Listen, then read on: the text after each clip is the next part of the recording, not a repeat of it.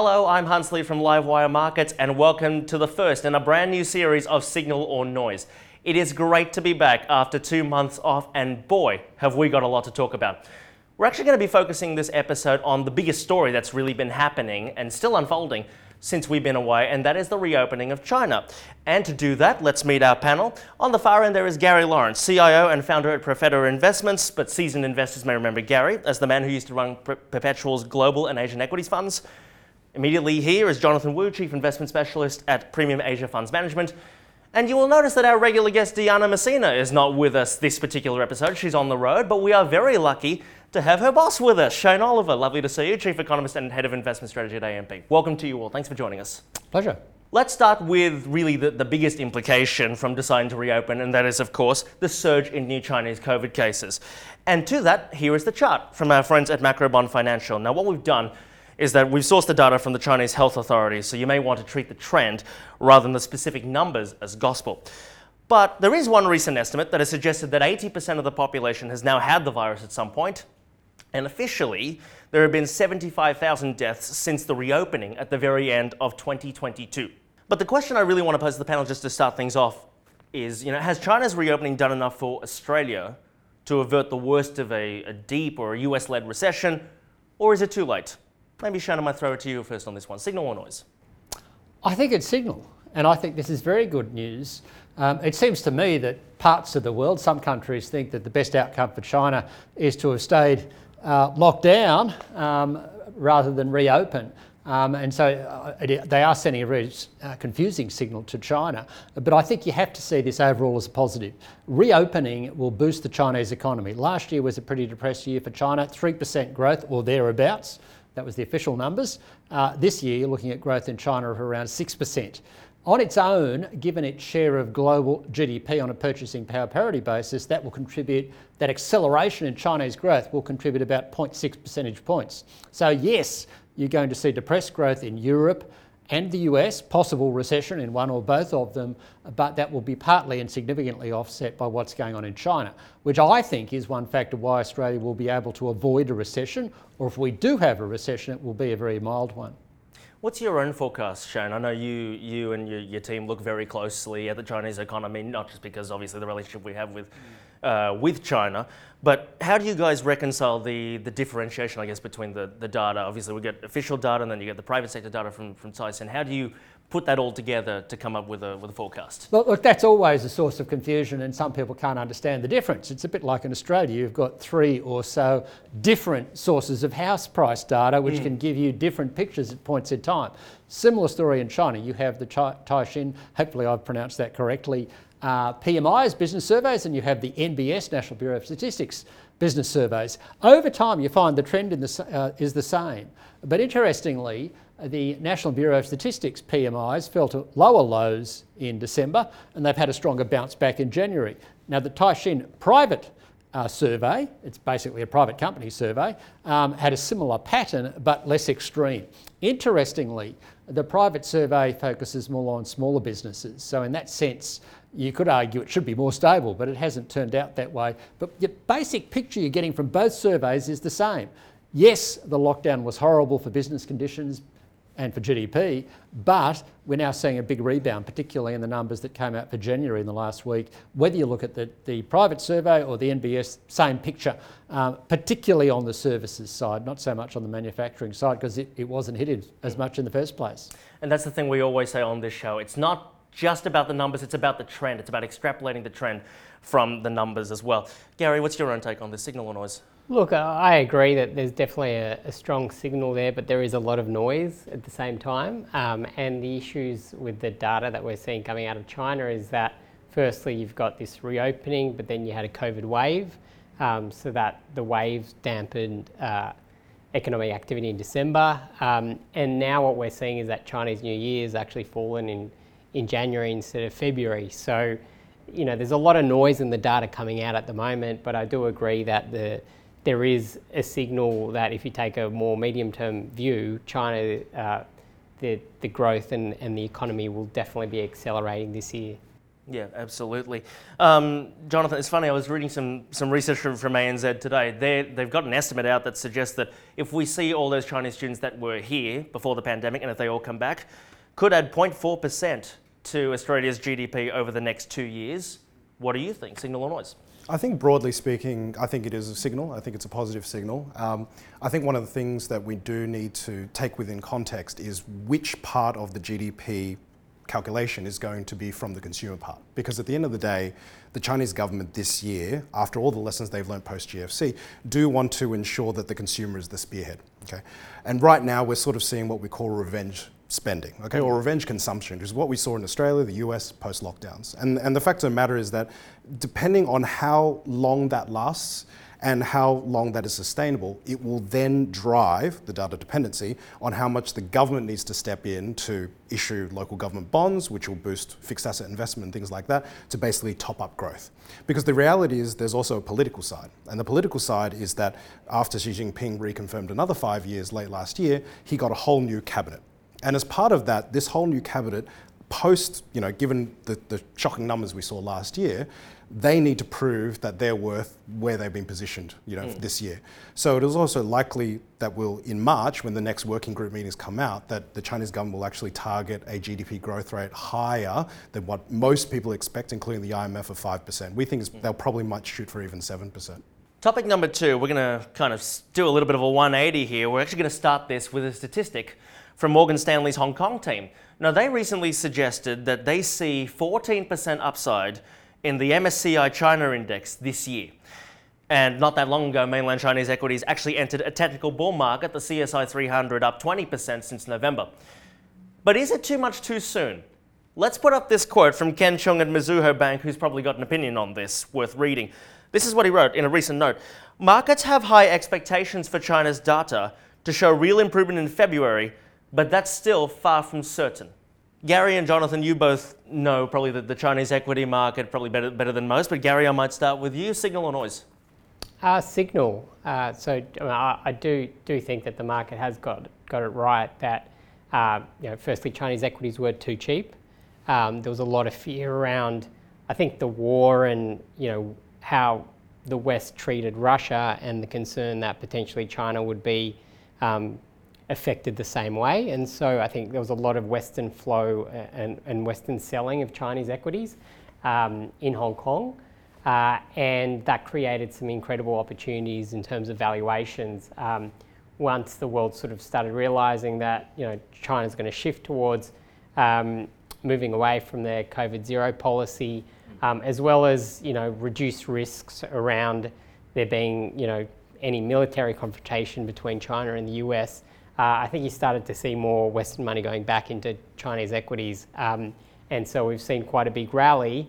And I think it's quite fair because it's a double benefit of, you're starting to see valuations rise. They're still probably below long-term averages.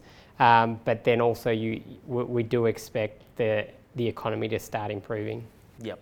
Jonathan, what do you think? Signal or noise? I actually think it's more of a noise, but I think I'm taking it from the perspective of an active stock picker. Because one of the things that we've seen is we believe that right now the rally that we've seen, however you want to measure it from November or December, a lot of that is what we call reversion to mean. Okay, because we're very careful at the moment of looking at companies and saying, okay, it's great if you compare to previous comparable, earnings from 2 years ago. Yes, there's a massive jump, but the reality is we need to confirm that their business model was any different to pre-COVID? Because if they're just earning what they were with a little bit of growth compared to pre-COVID, that's just a reversion to mean. And so there are some sectors of the economy where we find is actually the market is a bit ahead of itself. So if I take an example like say EVs, and it's a very big hot topic, and we don't actually have a single EV stock in the portfolio. And the reason for that is it's the street is looking at what was sold last year, which was 5.7 million units, and saying the market is projecting these companies combined will sell somewhere between 8 to 12 million units. That's the street, and then that's implying into the valuations. We don't think that's actually possible, okay? Given there's a lot of other factors that we don't have time to go into. But we think that that's far less predictable. Okay, so we think that those companies are still trading too expensive. Okay, so it's this all the money's gone back in, and Gary's very right in saying a lot of Western money has gone back in, but it's pushed up the entire market. Whereas if we compare to another part of the consumption sector, which is white liquor, and I mean not Chardonnay, but absinthe and Johnny Walker. That part is a very predictable part of the consumption market that we can see that that there's earnings growth because there's price increases and supply is not a problem at all, and that's going to feed through to really predictable earnings growth for us. Now, those stocks aren't necessarily trading that cheap either, and most of that sector is trading at 30 to 35 times. But because it's predictable, we think that those are a better part of the market that we should participate in. Right. That's why I say it's noise, because you have to look at the sector. Yep. Well, we'll come back to that on the both of you, because I am interested in hearing both your views on kind of like entering the Chinese market directly as opposed to ETFs. Shane, I actually note that you wrote an article recently on this very website, the LiveWire website, of course, on why Australian shares will outperform global equities. So what do you think, signal or noise? Well, I'd have to say signal, because I wrote that article. But if you just look at the period since 2009, the Aussie share market has underperformed.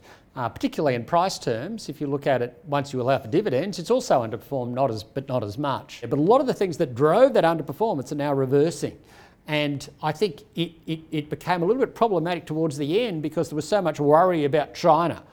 Chinese economic growth, the politics in China, the political tensions between Australia, the US on the one hand, and China, all of those things worked against our market to some degree. Foreign investors were demanding a risk premium. Now, if some of those things are reversing, the Aussie share market is no longer overvalued versus the rest of the world. You've got a situation where the situation around China is improving to some degree, particularly in terms of COVID.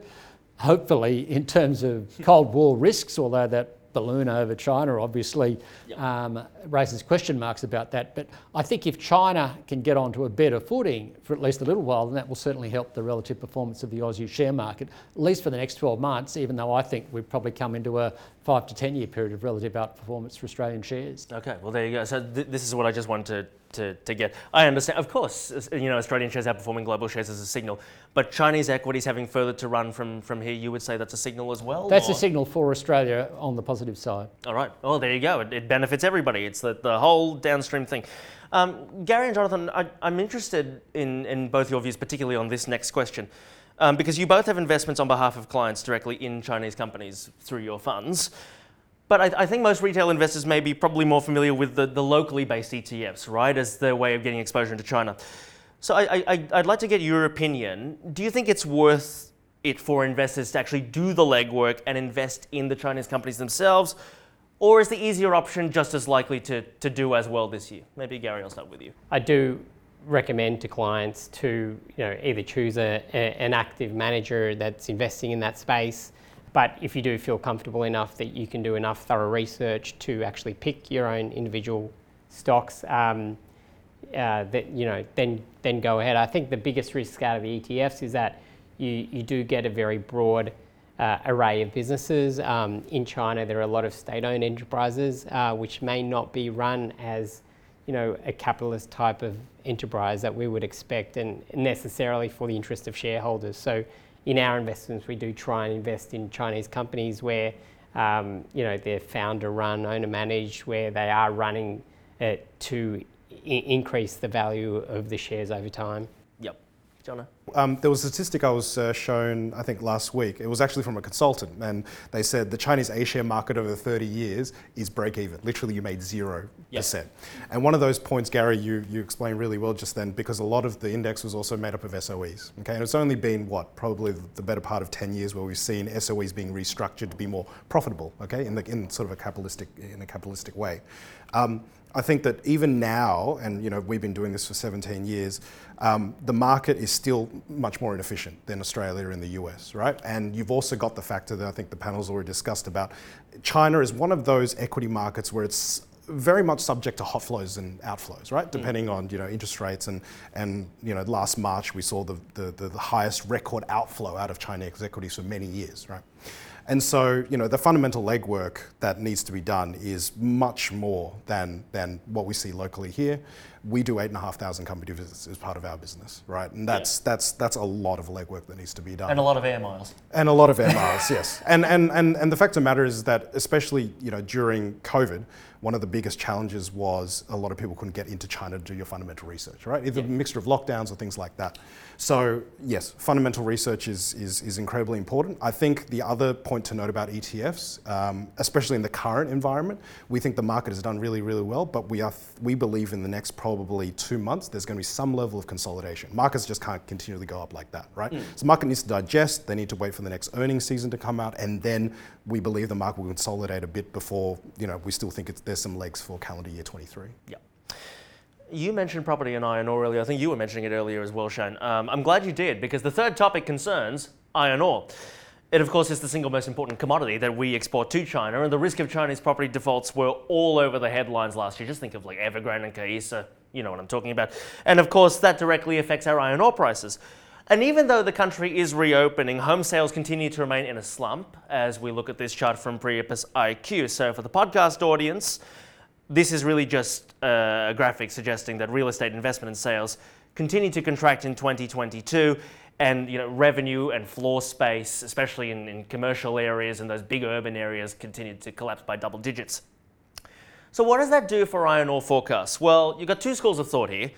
Morgan Stanley thinks we could see $140 a tonne by next quarter, so less than 3 months from now. Macquarie has a full-year target of $114 per tonne. And as of the day we are recording this, iron ore is $125 a tonne. What do we all think? John, I might start with you on this one. Signal or noise? I think there's probably a little bit of noise, and I sort of alerted to it earlier. The property market has the structural changes that the government has basically taken a steamroller to, has decimated the market. Okay, because I think there's two different things to view. You've got the market, and then you need to consider if there's any equity opportunity, right? And so if you look at the fundamental part of it, as I mentioned, the psyche's changed. People are not buying property for investing, okay? So that they're not hoarding property. That's one point.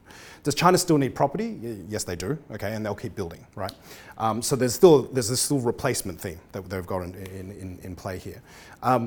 What we expect to see, though, is that, a lot of people are probably taking too much of a positive viewpoint with the removal of the 3 red line rule. Okay, the government just abolished that overnight and said, okay, property companies can go borrow to the hilt again and can do what they did before COVID. But that doesn't change the investor psychology. And I think that if we're using property sales as a proxy for iron ore price, partially, not taking into account fixed asset investment by the government, I think that iron ore may not be as strong as some people may forecast. Understood. Shane, what do you think? I know you look at iron ore pretty closely. Signal or noise? There's a lot of noise in all of that. Geez, I mean, my basic view, and I find forecasting the iron ore price really hard, but my basic view is that it's going to remain a lot higher than, say, the $55 a tonne that the federal government's assuming in their budget and that most analysts are assuming. And that's for the simple reason that we've gone through a period where Chinese growth was slumped because of the COVID lockdowns and all that sort of stuff and the property slump. But the iron ore price held up pretty well. I think we dipped below $100 for a little while there, but we've remained pretty resilient. And I don't really see anything changing that. I think the risks are, if anything, more on the upside than the downside. But whichever way you cut it, it's good news for Australian resource company bottom line if they're iron ore companies. It's good news for the Australian budget. And overall, it's probably a good thing. But there's just, as I said, there's a lot of noise around it, trying to work out what's going on there. Nothing like a few extra $1 billion in the coffers. Carry, signal or noise? I agree. I think it's a bit of noise. I just think that with the iron ore price, obviously you've got some noise around the demand side, but how about the supply side? And I think that there's more supply coming on as well. And so you've got to look at the marginal cost producers out there and what they're producing at, and it's still well below current levels. So I just think that also when you look at this, Chinese property data, it still seems to be quite volatile month to month. Thanks, everybody. That was a very engaging discussion. It's now time for our Charts to Watch segment. You remember how this bit works. We ask each of our guests to bring along one chart for you, the audience, to whet your appetites over, and naturally, all these charts are China inspired. Shane, we're going to start with yours, and you've got here, GDP and activity growth, but for people who are going to be able to view this and read the why, there's quite a few lines to go through here. So maybe talk through the lines and how it feeds into your bigger view on the Chinese economy. Well, there's 4 lines on that chart there, which makes it fairly complicated. You've got the GDP line, which I think reads off on the right-hand side. The others, that's retail sales, industrial production growth, and fixed asset investment, call it investment basically, in China are on the left-hand side, and they're all annual growth rates. Obviously, the GDP numbers are quarterly when they come out. But what you can see there is quite a big slowdown recently as a result of the lockdowns and the COVID restrictions and consumers themselves staying at home and being cautious. I reckon what's going to happen, and this is why this chart's worth tracking, is that over the next 12 months, 6 to 12 months, you'll see a sharp rebound. Now, the business surveys, the PMIs that we were talking about earlier, suggest something like that is already underway, but I think the bulk of that rebound is probably going to show up through the June quarter onwards. Thank you very much. Gary, I think it was one member of the panel certainly was talking about the consumer economy earlier. You're looking actually at household income growth. So talk us through this chart and maybe how it informs maybe some of the decisions you make as a money manager. Yeah, so we like to look at surveys to see how what people are thinking on the ground in China, and this chart shows you a survey of different people in different income brackets and how they felt their incomes were going last year and how they expect them to go this year. And you can see in the chart that people felt that their incomes were down a few percent, which is quite different to what the Chinese government data was showing. But I think it more fairly reflects what we actually saw in consumption and retail sales and what the companies were reporting. What is positive about this chart is that it shows that people are very optimistic about 2023, and they all see across all income brackets that their incomes will be growing at close to that 5%. Most of the panels expecting GDP growth of 5% plus, and I think that confidence will start feeding through into the economy and into consumption. So we're invested in companies that are exposed to the Chinese consumer, but then also there's a lot of other industries that benefit from that consumption, like advertising and technology. So that's what we feel the survey represents. Perfect. Thank you very much. Jonathan, you brought along a chart of the Baidu Immigration Index, which I confess I've never heard of personally until you showed it to me. So talk us through the index and why it matters to you as an investor. So effectively, Baidu is Chinese Google, yeah? Yep. Okay. So there's sort of 2 data inputs that go into the Baidu Migration Index. One of it is the mobility data. So in the same way Google tracks where all of us are and where are we moving, it tracks the movement of people. The second part of it is actually just tracking Baidu searches about immigration, or I'm moving to this city, okay, is there good schools, or what's the income levels and things like that. And they combine those 2 data lakes together to come up with this index. What people are seeing on the screen is effectively everything rebased to the 22nd of January, because the 22nd of January was Chinese New Year. And it's looking at all the data all the way back to 2019. And what's showing is that the level of that migration index in this Lunar New Year was higher than even 2019. Okay. Now, there is a mean reversion part of that, okay, to be very clear, and that's what we talked about in terms of revenge spending and revenge consumption. We're tracking that in order for us to work out what are the trends, okay? And the trends in terms of consumption, the trends in terms of which cities people are actually immigrating to or moving to, and therefore which part of the consumer sectors we think that are more attractive and are more sustainable with structural growth. Because we have to, as I said, isolate partially, and this chart is showing 23 being very, very strong. We have to isolate that seasonal, or what I call COVID adjustment. But I think it's very, very good data for us to use. There you go. That's it. That's it for our first show back. I hope you were able to take away something from that. Big thank you to our panel. Gary Lones from Profeta, thank you very much. Jonathan Wu of Premium Asia Funds Management, thank you. And thank you very much, Shane Oliver of AMP. I hope you enjoyed the show. If you did, do subscribe to our 2 websites now, Livewire Markets and Market Index. Deanna will be back on the panel next month, and I can tell you that next month we're going to do an all commodities focus to mark 1 year since the Russian invasion of Ukraine. Until then, thank you for watching.